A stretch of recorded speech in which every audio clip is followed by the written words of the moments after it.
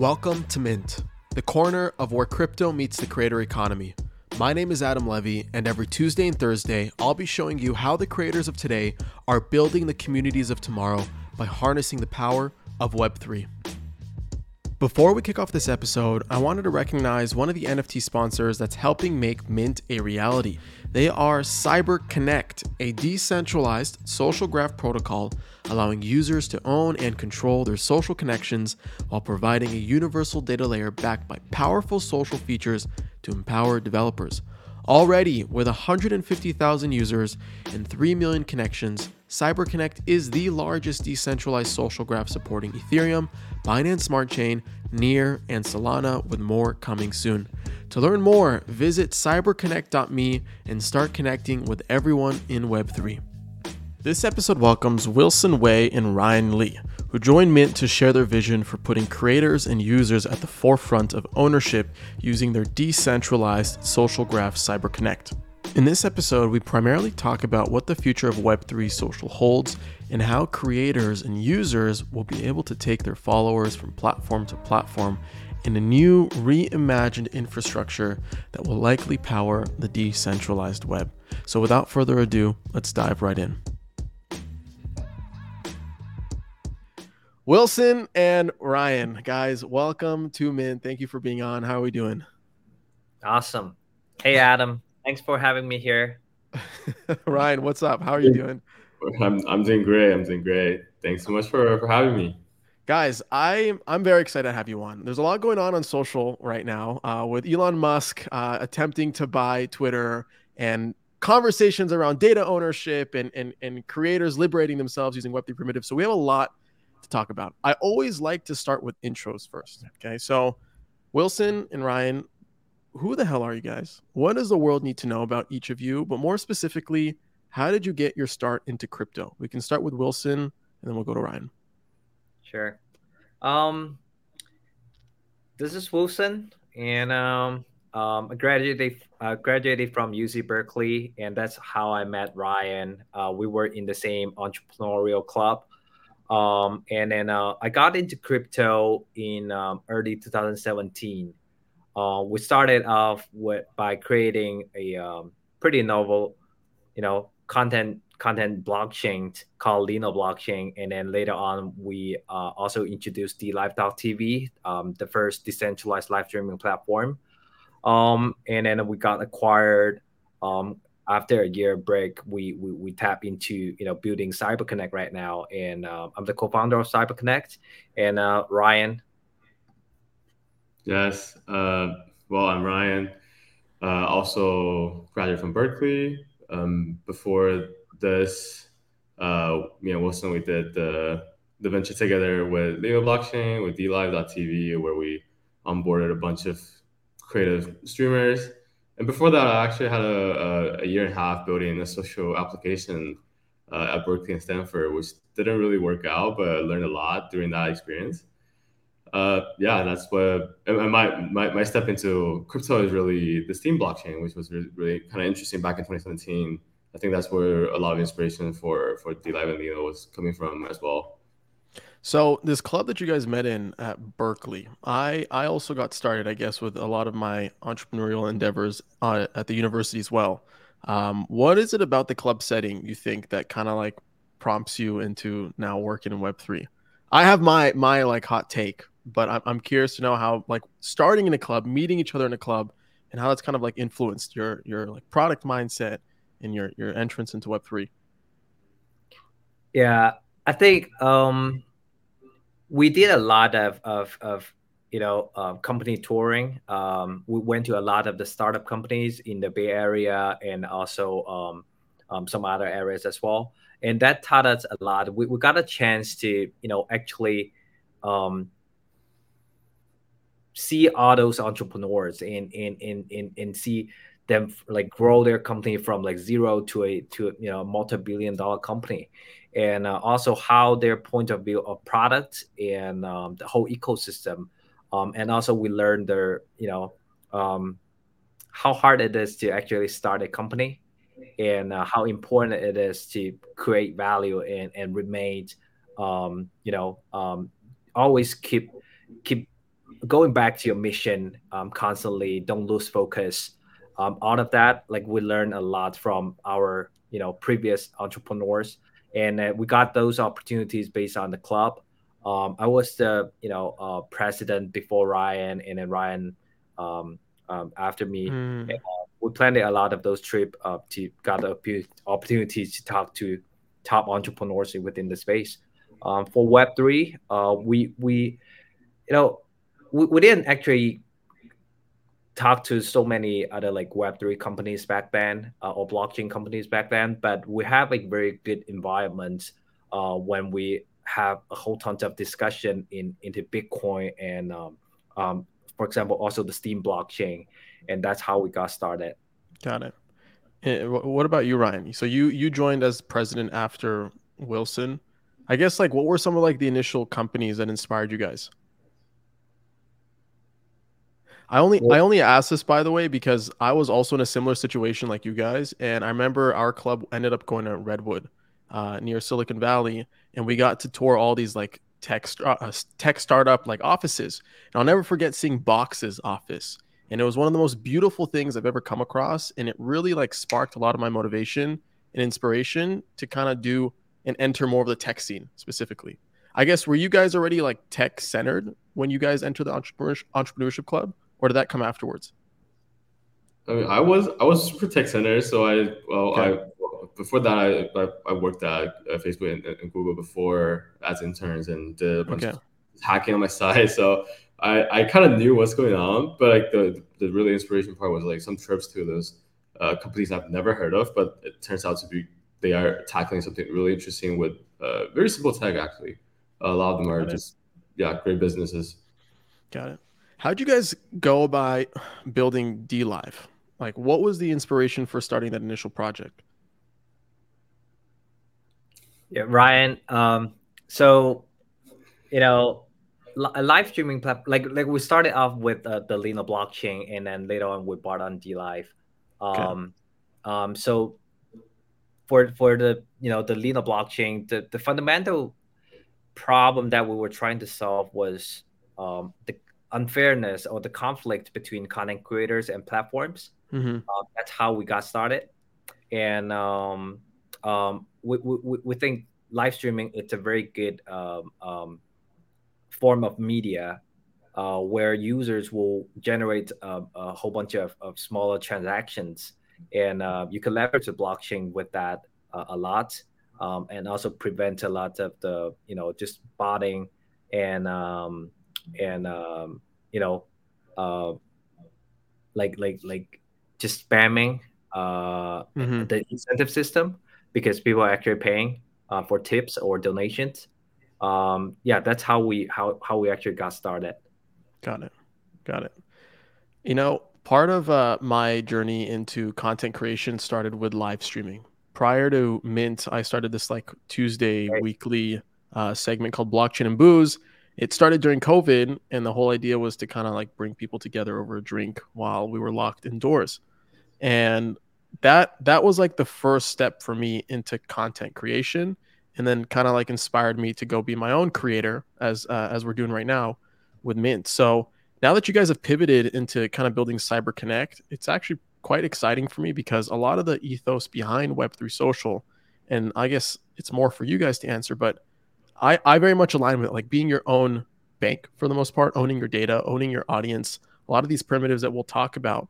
But I guess before we even get into there, before I answer those questions for you, why social? Like why tackle the problems in Web3 social? Why you guys specifically? First of all, like why social? I think right now Web3 and blockchain in general are focusing so much on the financial industry. We got all those tokens floating around, and NFTs. Um, but in order for Web3 to actually become more mainstream adopted, I think social it's going to be a huge part of it. Without social, like it's going to be just a financial game, and I don't think that's the whole purpose of Web3. Um, and for us, like we have years of experience building social platforms, tackling on problems on the infrastructure design for data and also content distribution and financial incentives. So, we back in D Live and Lino, we work with more than 60,000 live streamers. So we know how it is like to be a streamer and also the demand from users.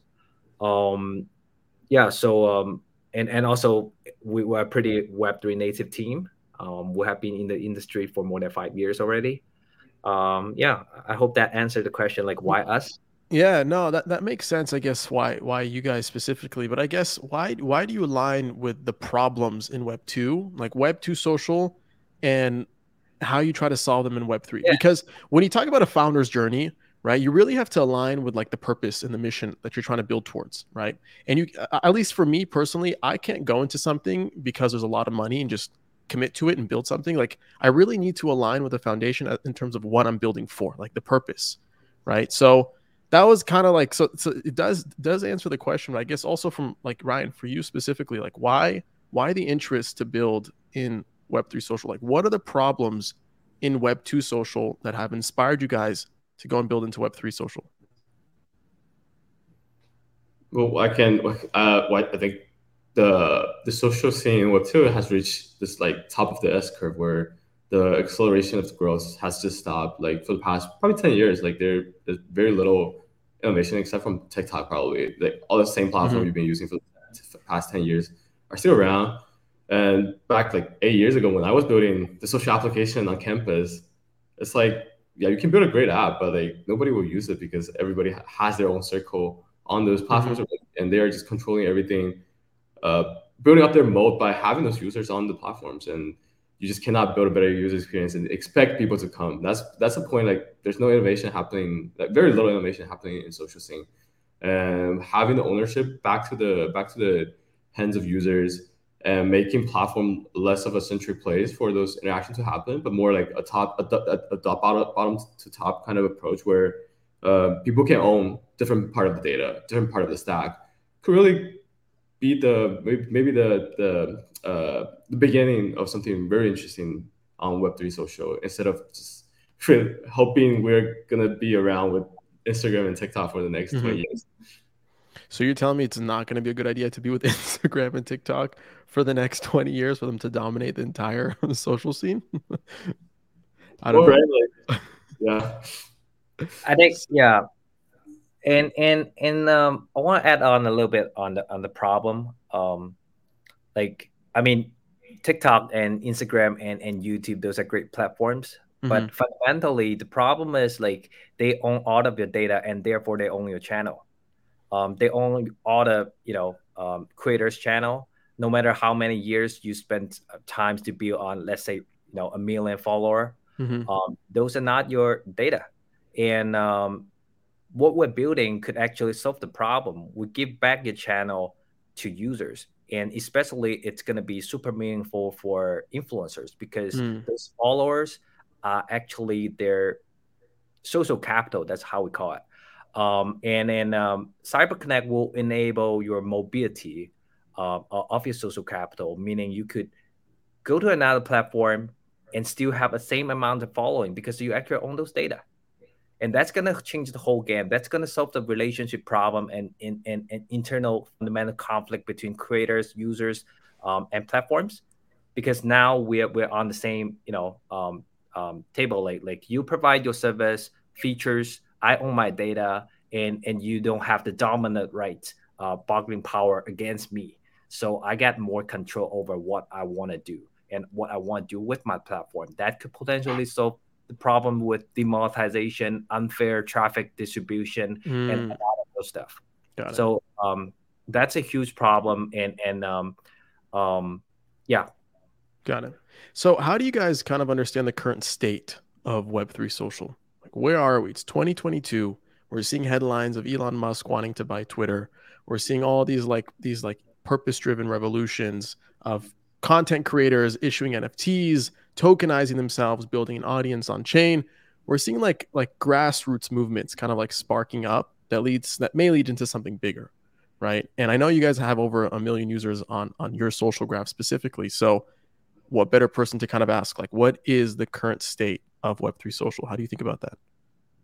Yeah, I think it's exciting to see all those creators and application trying out different use cases. But in general, like Web3 social is still in its pretty early stage. And I think mostly because the infrastructure is not 100% ready yet. And that's why we started with building CyberConnect as the social graph infrastructure for developers. Um, and it has a huge potential for social application and content distribution platforms to get into Web3 and be more crypto native. Um, for example, like NFTs could solve the problem with a lot of the copyright problem and the loyalty split problem. And then what we do, like, what I just mentioned previously, could Mm-hmm. solve channel ownership problem and data ownership problem and the mobility of your social capital. Those are the one thing that is very different than like between Web3 and Web2 would be Web3 would be very user centric, meaning users are going to use their wallet as their account system and try to own everything instead of platforms owning everything. And I think that's going to change the whole thing. And yeah. Got it. What do you guys think about the current like offer for Elon Musk to buy Twitter? Can we talk about that for a second? Yeah, for sure. I mean, it's very interesting. But I think like Elon right now, Elon Musk, it's holding on the deal because of some Hmm. data. He's suspicious about like the 5% of true owner Right. that Twitter claimed to have. The 5%, like less than 5% of bots. But yeah, I mean, I personally I love Elon Musk. He's kind of like my role model. Yeah. I bought in Tesla super early on. Yeah, but I think he's trying to somehow, if let's say Twitter, it doesn't really matter whether it's Elon Musk or someone else. If Twitter become more and more decentralized, enabling users to own their channel, I think that's generally a exciting thing to see. Hmm. And by seeing their like first step of enabling recognizing the NFT as avatar for their Twitter Blue, I think that's awesome. Yeah. Like to see more and more mainstream Web2 major giants to adopt this system. But fundamentally, what would change is the data problem. The question here is like when and how they would get to a point when they're willing to give up all those data back to where it belongs, like users. So that's the question. Like, is there an incentive to do that? Like the way Twitter is run today, it's very much like an advertisement model, right? And there's power behind having so much data, not for Twitter, not just for Twitter, for all these like main Web2 social platforms and audio platforms and a lot of these creator first platforms. Is there an incentive to democratize and make the social graph like open source like he wants to and give users ownership of their data? I guess from a Twitter point of view, like, do you see that world coming into picture from how things are run today? I think in the short term, it's going to be extremely difficult Okay. because Twitter, as a public company, their major goal is actually to make money and maximize their profits. And by owning those data, they remain as the dominant social media platform online ever.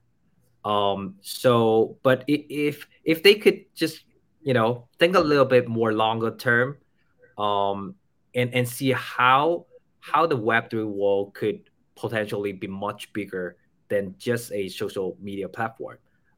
They could maybe change their mind and try to convince their board members, we're chasing after something that's going to happen like within the next 5 years or 10, and we want to remain as the leading technology firm, instead of being left behind by the whole revolution of Right. Web3. I think that's the probably the only potential. And if Elon Musk actually uh, buys Twitter, I think that he might be the person, but right now it seems like it's not happening. The deal is off.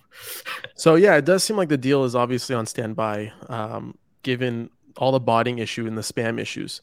I guess that's a big problem in Web2 social. Like it's hard to authenticate users and it's hard to prevent all these bots and spammers. Like if you tweet MetaMask right now, you're gonna get a bunch of bots saying that they're MetaMask support, right? And it's like it makes the experience less enjoyable. So I guess my question to you guys, in a Web3 social standpoint, how do you mitigate bots? How do you mitigate spammers? Like what is the formula for defeating these bad actors online? Yeah. So very interesting question. We're exploring to that constantly. And one thing that we're trying out is like we recently come out with a product called Link 3.2.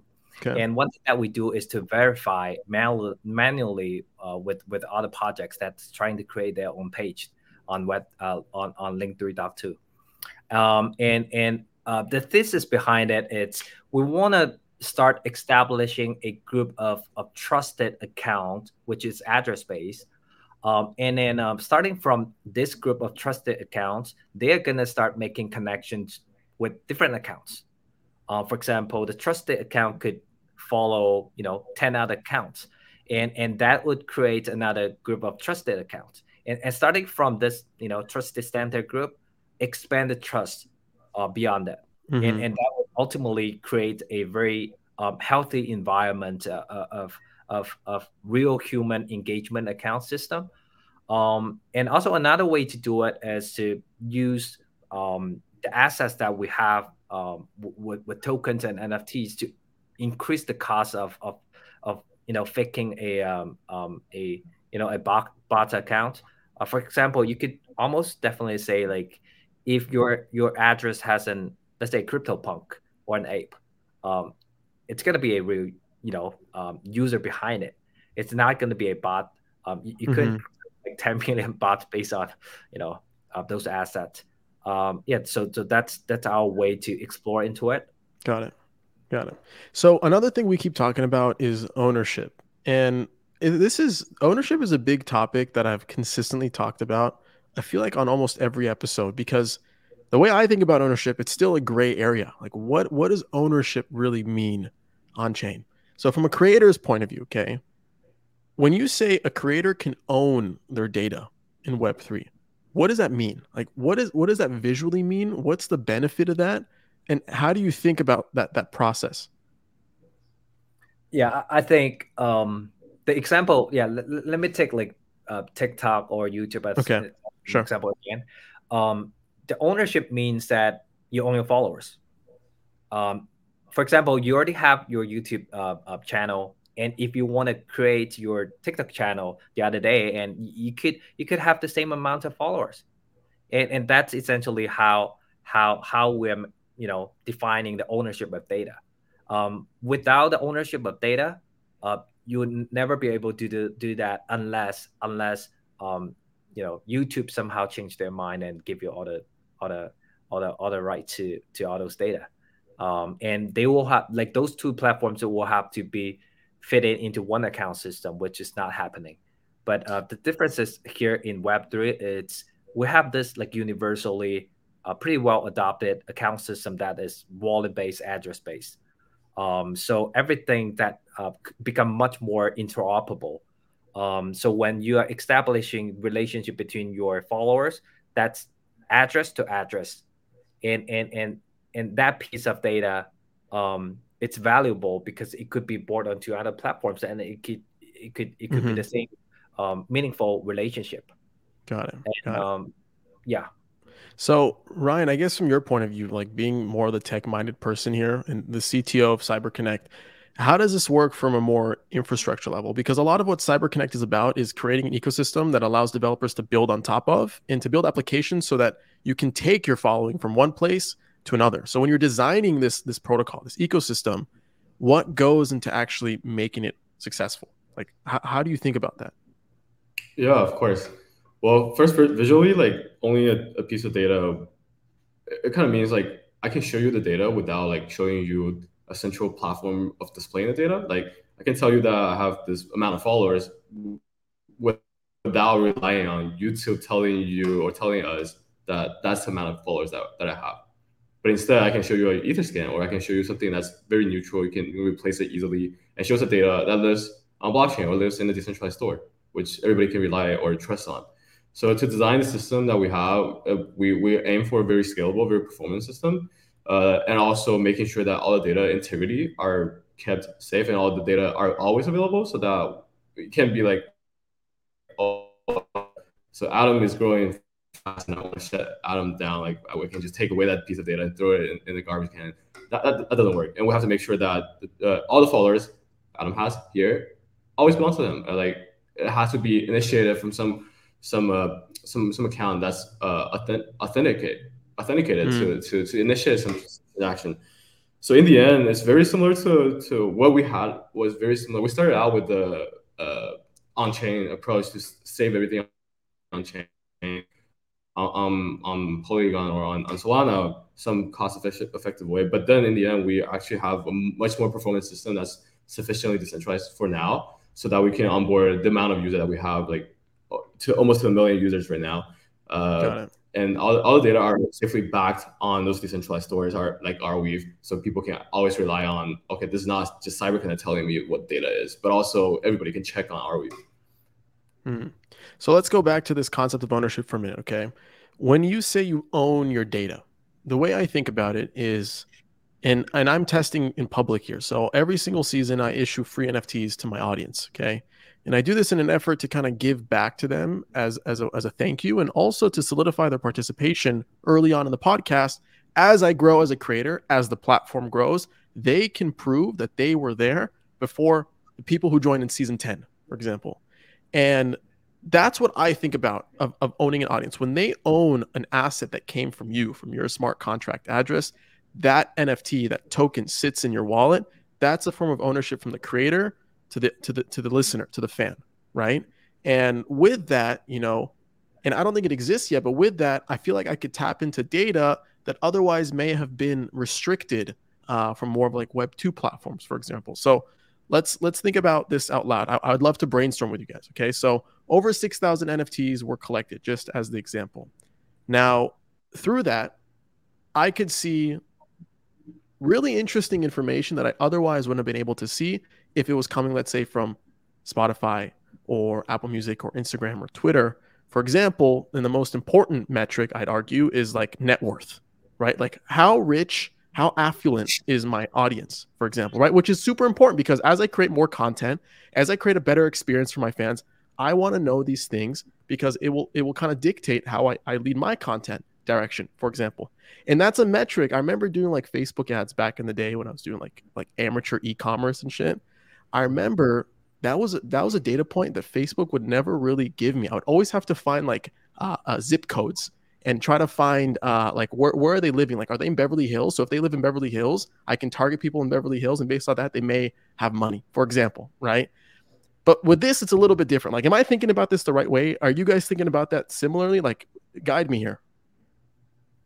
I think that's definitely one of the potential usage of it. And with with the connection data that we are establishing here, you could also come up with analytics for your follower base, Right. and because everything is address based, but other than like their wealth and their assets or tokens, I'll be more interested in who they are, and how they're connected with other communities, like who they really present them, like how they present themselves into the space. Because the Web3, it's not going to be like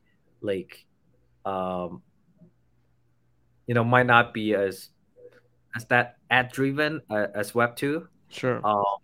So I'll say like the potential of leveraging those data and knowledge to build a community that it's really tight and loyal. It's a much better potential use of those data. So And for example, Wilson, so let's use again the NFTs, like the 6,000 free NFTs, for example. So based off that, seeing what part of community, which communities they align with, which communities they're part of, So with that kind of like logic, I can then go and see, okay, how many of the people that collected my free NFT also hold a Bored Ape, for Yeah, example, I mean, right? How many yeah, of them collected a specific POAP from ETH Denver, for example, right? These types of scenarios, right? Can you elaborate on that for a little bit? yeah. Ryan, Yeah, from the Yeah, this is something I've been dreaming about. So before this, there's no way for you like from Spotify's data coming back to you. There's no way you can tell if they're like this particular YouTuber, right? Like there's right. no way to tell what's their preference or what their interest lies outside this platform. But with the same address being used across the different platforms, you can tell, oh, maybe this is also an NFT trader. I can have a better demographic view of all those different users and find those interest groups that could never exist before. Like now, probably have a better view of, oh, maybe they're all NFT collectors, or maybe they're all just pull-up farmers that doesn't really create a lot of value. Or you can discover some interesting communities around who are the other people that also listen to Adam's Ment podcast and also share some experience similar as what I did. Like, what if I can find all the other holders that to this Mint season five, but Mhm. also with also holding, let's say, East Denver a POAP. We've all been there. We've all found out about this Mint season five. That creates a real unique group of people that can have a great conversation. What's up, guys? Adam Levy here. Sorry for the quick pause, but I wanted to recognize a couple of our NFT sponsors who are helping make this episode a reality. They are Coinvise and Mint Songs. First up, on Coinvise, you can create a personal or community-owned social token on Ethereum. Coinvise also helps you create incentives through token rewards and bounties, NFT business models, and bot integrations for Discord. Discover more by visiting coinvise.co today. Next up, we have Mint Songs, who is home to over 1,200 music artists in Web3. Check out the Mint Songs marketplace to support, collect, and connect with artists creating Web3 communities around their music via NFTs. In June 2022, about next month, Mint Songs will be launching their much anticipated V2 marketplace on Ethereum, which aims to make Web3 even more accessible to music artists. Follow along on Twitter at Mint Songs or check out mintsongs.com to learn more. All right, back to the episode. So it's funny. I've been talking about this like scenario because there aren't any tools out there just yet that empower creators on a very simple level. Like there's NFT analytics, there's Dune analytics where you need to know SQL to kind of query data to kind of learn more about these addresses. But there's nothing that's like plug and play that you can just copy and paste an address and boom, you get your answers like that, right? And I did this experiment. I think it was at ETH Denver with this artist. Her name is Queen George. She's an independent music artist, and we put together a concert essentially at ETH Denver. We issued tickets as NFTs on Polygon, and the sole intention was to try to get in Growth Hack like a few hundred core Ethereum collectors to come and attend the concert, because at the concert we had the opportunity to mint a one of one song that people could kind of scan their phone and kind of get the link from the QR code. And we did this entire like funnel, this entire experience, and it made us think afterwards. We're like, wow, like there's a whole interesting like opportunity over here for Queen George as a music creator and to tap into data that she otherwise wouldn't have had access to through Twitter or through TikTok or through Spotify or Apple Music, because their power comes from the data, for example, amongst other things. So yeah, I'm interested to see how this kind of like plays and plays forward. Another question I want to ask you guys is a lot of I guess what Web2 social platforms aim to do is empower the creators, because without the creator there is no platform. Like that's an argument. So in Web3, what kind of tools do you think creators need to kind of liberate their creativity? How do you guys think about that? Yeah, I think we already mentioned one of the most fundamental Right. infrastructure, the data ownership, Mm-hmm. and then other than that would be a whole bunch of explore exploring into like NFTs, I'll say, and then something that we're building like Link3. I think that could potentially become a hub for creators to manage their community. I think for Web3, it's not too much of solving the problem of content delivery.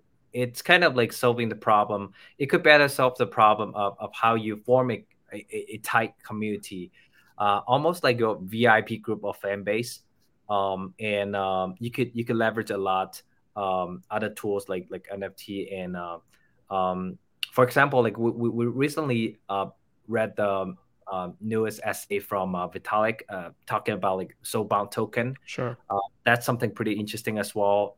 If if we come up with um, a soulbound token, and that could become another tool to give you the badge, which is non-transferable, but give you the status of being Adam's number one fan, Mm-hmm. something like that would be interesting. um yeah, a lot to explore into. But those are the uh, examples that I could come up Mm-hmm. with off the top of my head right now. So speaking about soulbound tokens, before this like keyword even came out, this new buzzword, all of the NFTs are non-transferable. Like it's intentionally made so that you can't sell them on secondaries for the sake of being able to solidify that this wallet address interacted with the podcast at this date, at this time, and that's it. It's there forever, you know?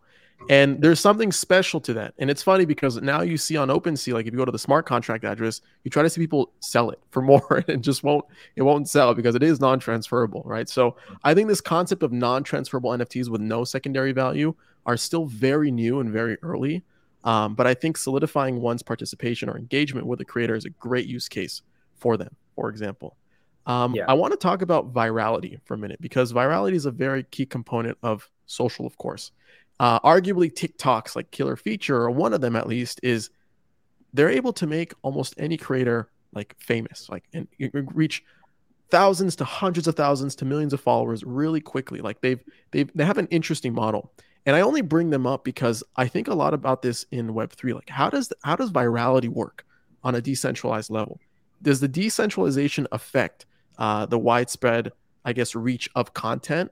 Is it independent of one another? And I only ask this from a point of view because I don't know, right? Like you guys are the experts here. But I figure if a Web3 social platform were to get legs, it would need that viral component to attract creators and to build an audience. How do you guys think about that?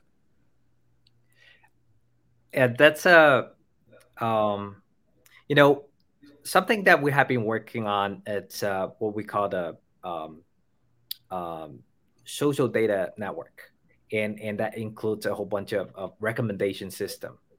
I think TikTok, it's really good at recommendation algorithms, and that's like one of the key components of how they make your video content viral by pushing the right content to the right people. And that's what we think it's called like interest graph. You have the social graph, that's your connection. Your interest graph, it's like what content you would be interested, what other people that you're not following that might be interested to you. And that could be built on top of the social graph. And right now, we're trying to aggregate a lot of the data from on-chain and off-chain. For example, whether you hold the same PO app badge, or whether you voted on the same snapshot proposal, whether you are holding the same NFT collection. Those kind of things could add up together to build up a pretty good interest graph for each account and each user. And based on the social graph, like the secondary connection and the third, multiple degree connection could also add on to that interest graph and empower a better version of recommendation system as well.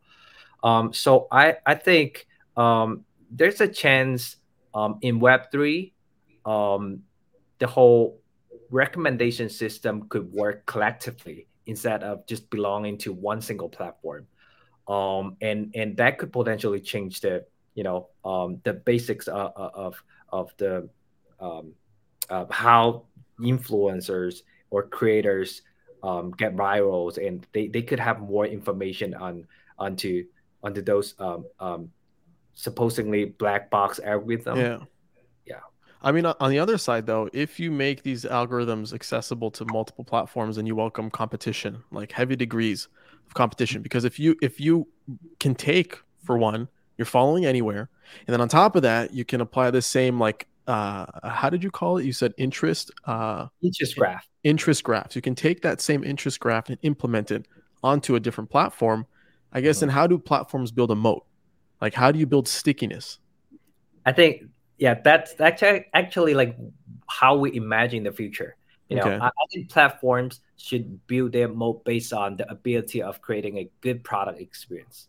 Hmm. instead of just taking data, building up those data wall, um, building great experiences, and also natively, when user go to your domain, when user go to a website, when user download your app, those traction, those network are your moat. But Hmm. down to the bottom, they should compete against each other based on the user experience and the service that they provide, and Got it. that's a very healthy competitive environment. Got it. Really Yeah, I think quick. that's what happened in DeFi as well. Sorry. No, no, go ahead, Ryan. What were you gonna say? Oh, I think that's what happened to DeFi as well, right? Like, it's, Hmm. apart from what happened on Terra and Luna, but people would have their, like, you're not bound to a DeFi protocol because they hold your assets.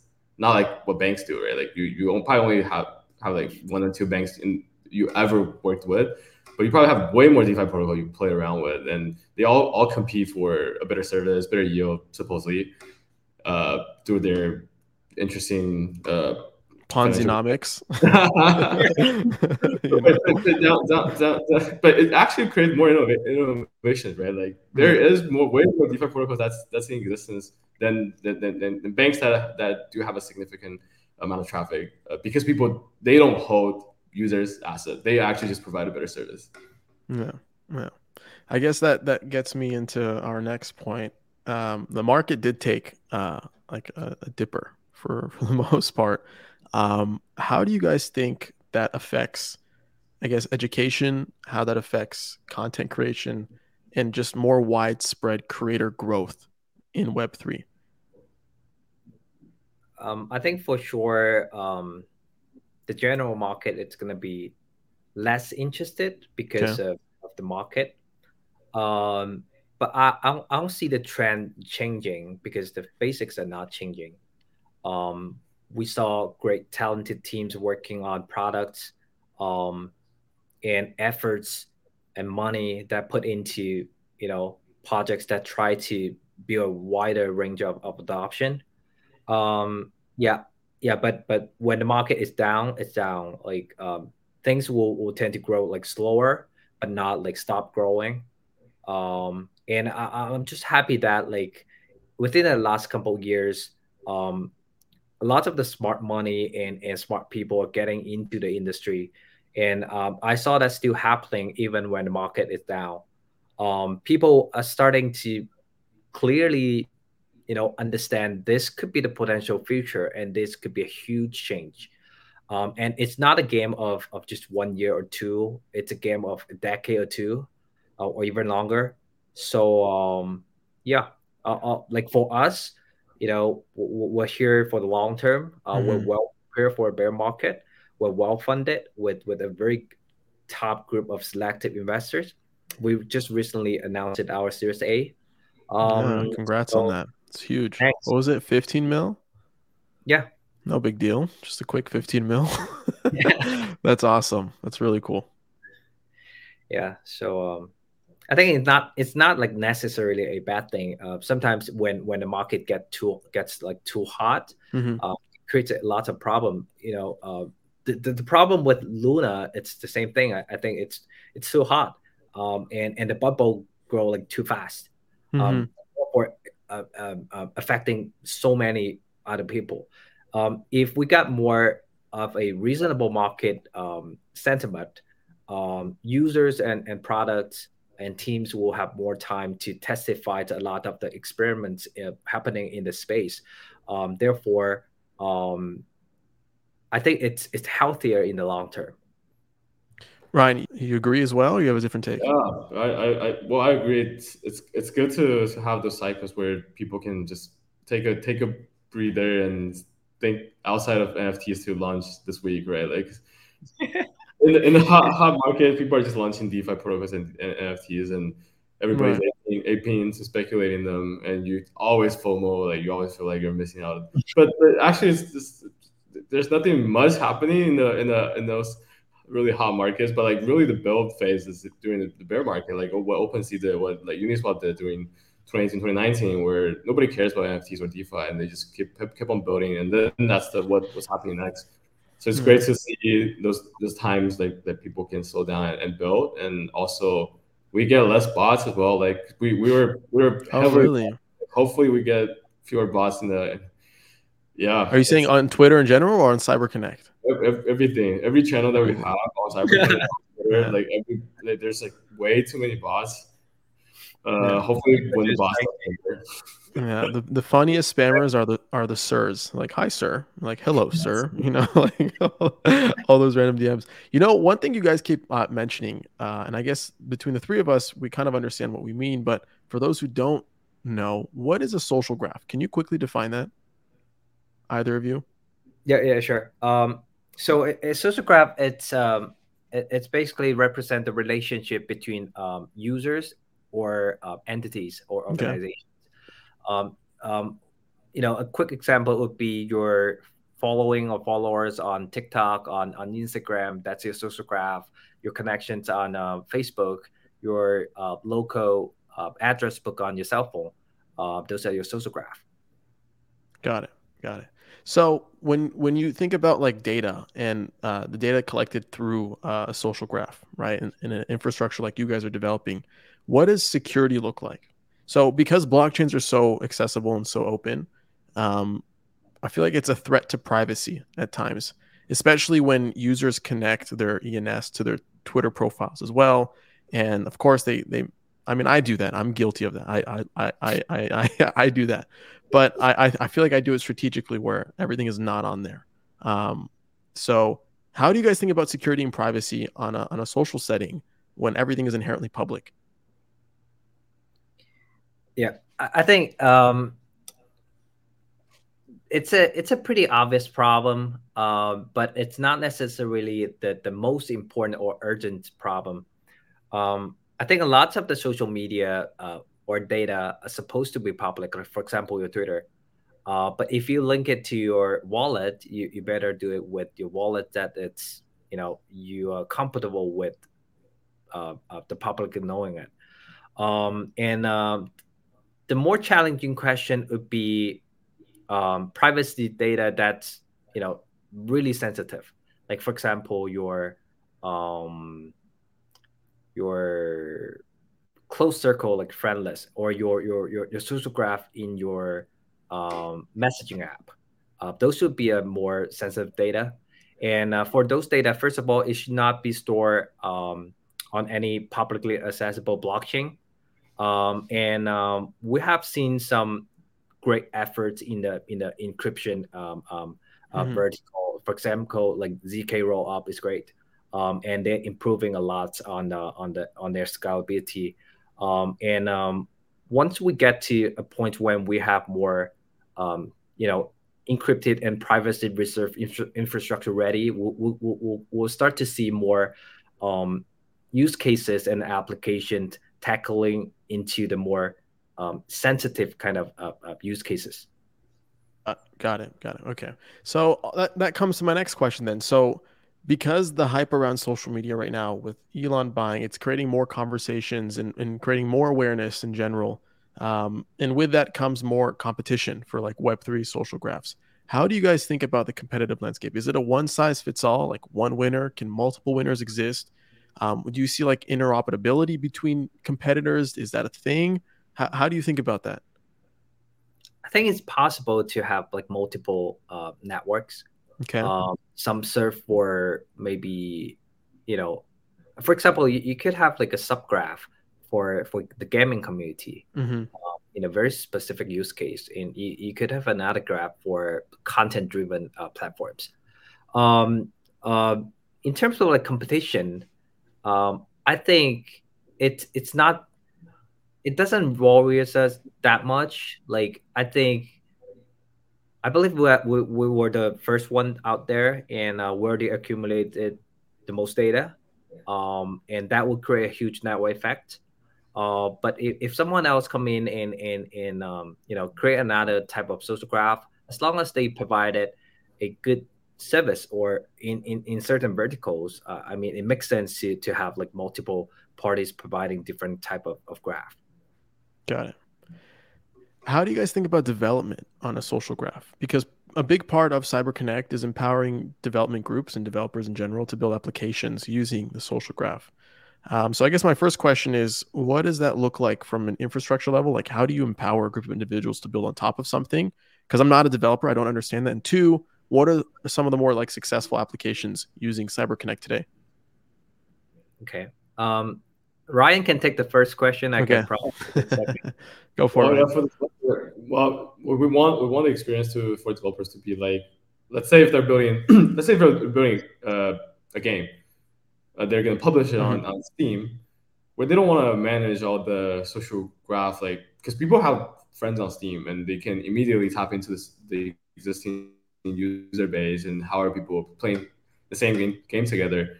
So we're providing those SDKs for developers to build when they're like, let's say if they build a game, they can tap into CyberConnect's social graph with the SDK and the APIs. And when they release the game, all the existing users can bring their existing friends and followers and followings to this new game and start playing with those existing friends that they know.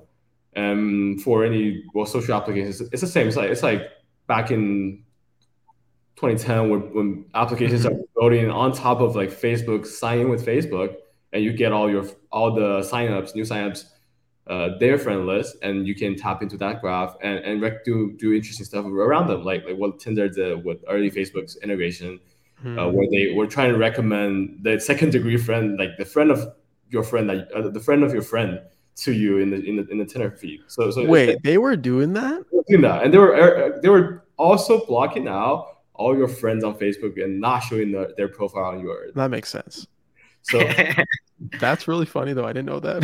yeah, those are like the early days of Facebook, what people are building on top, and it actually Oh, provides a tremendous amount of value, right? Like, so that's what we want the experience to be like for the developers. They can easily tap into because we don't own those data. All the users own the data, right? They have to say to, okay, I right. want the developer to use my data and give me a better user experience. Got it. Got it. So with that, what are some of like the more successful applications? Um, right now we have like more than 20, 25 developers are already integrated with Okay. CyberConnect. And I'll give you a couple examples. Like, for example, the Project Galaxy ID, they're already using it. So when you following each other through those Project Galaxy ID, you're establishing connections on CyberConnect. Um, and we created that, we help them to bootstrap the whole ID relationship between their ecosystem, within their ecosystem. And another more intuitive example would be, for example, Metaphoro. They create a structuralized forum for different projects, and also they have their own forum. And for example, one of their um, forum example would be the open DAO. And so by integrating with CyberConnect, first of all, once a user log in, even for the first time logging into the forum, you already know like what kind of what other addresses, what other users they're following, and therefore you could do a recommendation of a list of topic that they might be interested in, or a list of posts from those like your following accounts, um, and then also establish the connection there in a decentralized manner. We also empower that as well. So essentially, like a lot of the apps leverage CyberConnect as for two reasons. Number one is to solve the co-starting problem. Whenever you want to create a network, just like how in the mobile era, when a lot of the mobile apps are trying to request access to query your data from your local address book, right, to bootstrap their Hmm. initial network. But within Web3, within this address-based account system, there's no such thing. And therefore, we're here to provide that, to help them to solve all those problems, and could immediately provide the user experience with an existing social graph. And then number two, just be aligned with the ethos of building a decentralized application.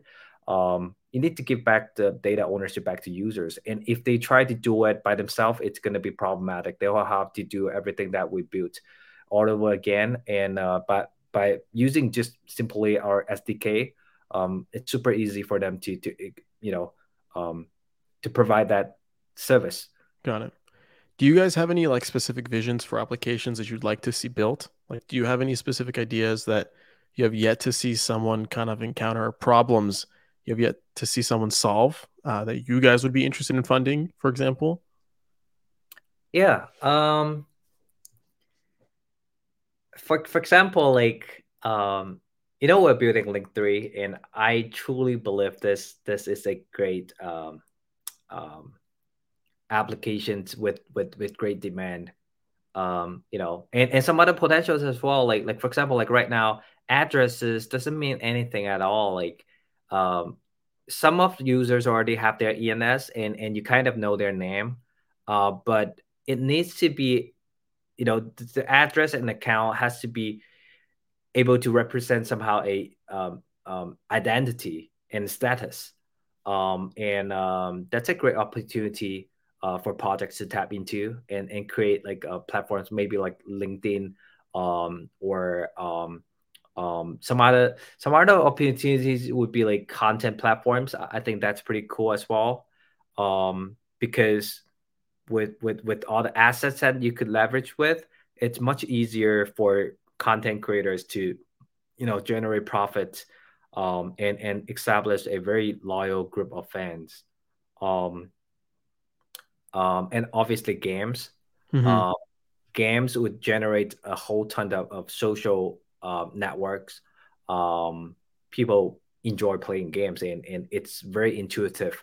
You make friends in different games, and that's how we build up the whole network. Got Yeah. it. Got it. I guess as we kind of wrap up the conversation, I want to leave you guys with one final thought that let's think for macro for a minute, okay?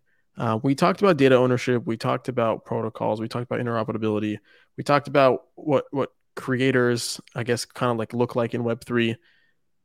I want to think about big picture. Like, what does the grandiose vision for Web3 social look and feel like? Yeah. mm, I think, first of all, we're going to have a lot of the Web3 native and decentralized platform providing services that we have already on the Web2, and also services that we never seen before. For example, like NFT kind of iteration, um, and and second of all, like those, like by defining those like decentralized platform, I Hmm. think it's still fundamentally the key is to enable like a user centric web instead of a platform centric web. So that's starting from the bottom, like the account system, the data ownership, and then later on, like empowering all the interoperability for users to choose and cross all those platforms, and then eventually evolve into a real user-centric app. That's, some people call it the metaverse, but I think like this, user-centric concept, it's basically the backbone of the future that we're imagining. Hmm. What about you, Ryan? How do you think about that? Giving people the ability to own stuff that holds value, or it doesn't really need to hold value, but exists in a longer horizon, might really change how people interact. Like, there's no way for you to show what your, I don't know, I've never used MySpace before, but there's no way for anyone who has used MySpace before to show what they have done there. But probably in 10 years, you can still show people that, well, I was the one of the participants in Adam's, well, Men's season 5 because I have this NFT. I think that kind of unlocks a lot of interesting social interactions and provides different context and gives people the ability to show what they're interested in, where the community they belong, and using all these different user-owned assets gives applications the ability to build stuff that doesn't necessarily have to be like from the ground up. So cyber kind Got of it. provides very interesting components to that, a very crucial infrastructure for them to build the graph, the social graph, while they can always leverage on the existing like assets and NFTs that people have owned throughout the years. That's just my thinking on this. That's like never could happen on Web2. Yeah. Well, Well, and, yeah, go just ahead. a little bit into it. I noticed that you asked the question about macro. So I think people might not notice how important it is for users to own data and also all those assets. On Web2 era, we have billions of users on the internet, and none of them have the rights over any kind of property.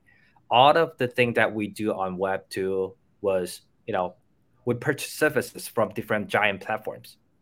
You purchase that equipment, you purchase this membership, but all those are services. And on Web2, user and creators will be able to own stuff, including their own channel and data. And those are considered as the core means of production. And by enabling users to own, like basically enabling them to have the property rights, and plus, we have all those smart contracts to facilitate transactions and cooperation between different parties. I think those are the two key fundamental elements to create a free market and motivate individuals to maximize their productivity in the long run. And I think that's the juice of the free market as well, like enabling individual property rights, and also you have some kind of like consensus over contracts and legislation to facilitate all kind of collaborations. Hmm. Yeah. That's changed the whole thing. Yeah. I agree. I mean, I'm a big believer in this vision of kind of like creators owning their audience. It's obviously a lot of what I talk about on the podcast. Ways of owning your audiences by issuing assets and forms of tokens for people to collect. And with that, you unlock all sorts of data and interesting like benefits that you otherwise wouldn't have been able to experience on traditional platforms. So this entire vision of a user-owned internet, of a user-owned social graph, of people being able to kind of control their audience, not from like a negative point of view, but more so they have more ownership and say as to how they reach them, how they grow with them, how they build with them, how they interact with them, and be able to take their audience from one platform, move it to another. Because like if you guys recall, for everyone that's listening, when TikTok came out, a lot of the Instagram artists that migrated to TikTok weren't able to build as viral kind of like followings as those who were on TikTok prior, right? So then you have this rise of brand new influencers and brand new individuals that are kind of like leading the charge on culture, on pop culture. And it affects, like it messes up. And now you're forced as a creator to create content on TikTok and then build an audience on TikTok, then create content on Instagram and build an audience on Instagram, and then on Twitter and then build an audience on Twitter, and then on Spotify and all these different places. And it just it's like way overbearing. For me, myself, personally, I already feel that pressure. I feel that pressure trying to do things on TikTok and build an audience on TikTok, and that I have to abide by these specific algorithms just to build some type of audience, when I wish I could just kind of take everybody that's collected my NFT in the past, bring them over to one platform, and be able to grow with them simultaneously in a new form of content. So I really get this vision as a creator. It really makes sense. I'm excited to see how you guys kind of tackle this in the future, especially with this new Series A. And I guess before you wrap up, like, where can we find more about CyberConnect? Where can we learn more? And where can we find you guys specifically online? Yeah, so go to our Twitter, CyberConnect, and then our website as well, cyberconnect.me. And the best way is actually to go to link3.2/cyberconnect. Okay. It has everything. It has my profile, Ryan's profile, and everything that you need to know about CyberConnect. Cool. We'll put that in the description. What about you, Ryan? Well, yeah, I think that wasn't said it well. Go to link3.me, you'll find everybody there. You can also see all our backers, the stories behind the scene, our mirror blogs. Cool. Yep. Amazing, guys. Thank you so much. And shout out to this awesome collaboration that we're doing for season 5. I guess I'll end with this. Season 5 would not be possible without you guys. I am a big believer in what you're doing. I'm super excited to kind of see you guys spearhead the forefront as to what Web3 social is and what it's going to become. So really excited to be working with you guys and to kind of like discover the vision and learn more. Till next time. Awesome. Congratulations on making it this far into the episode. You are a champ, and because of that, I want to say thank you by giving you a free participation NFT. You can claim yours today by visiting adamlevy.io/NFT. Follow the steps on your screen, and you'll be good to go. Also, depending on which platform you're listening on, be sure to like, subscribe, comment, share, favorite, etc. It really helps grow the platform and our reach online. And last but not least, I want to give some love and recognize one of our NFT sponsors who's helping make this episode a reality. They are CyberConnect, a decentralized social graph protocol allowing users to own and control their social connections while providing a universal data layer backed by powerful social features to empower developers. Already, with 150,000 users and 3 million connections, CyberConnect is the largest decentralized social graph supporting Ethereum, Binance Smart Chain, Near, and Solana, with more coming soon. To learn more, visit cyberconnect.me and start connecting with everyone in Web3.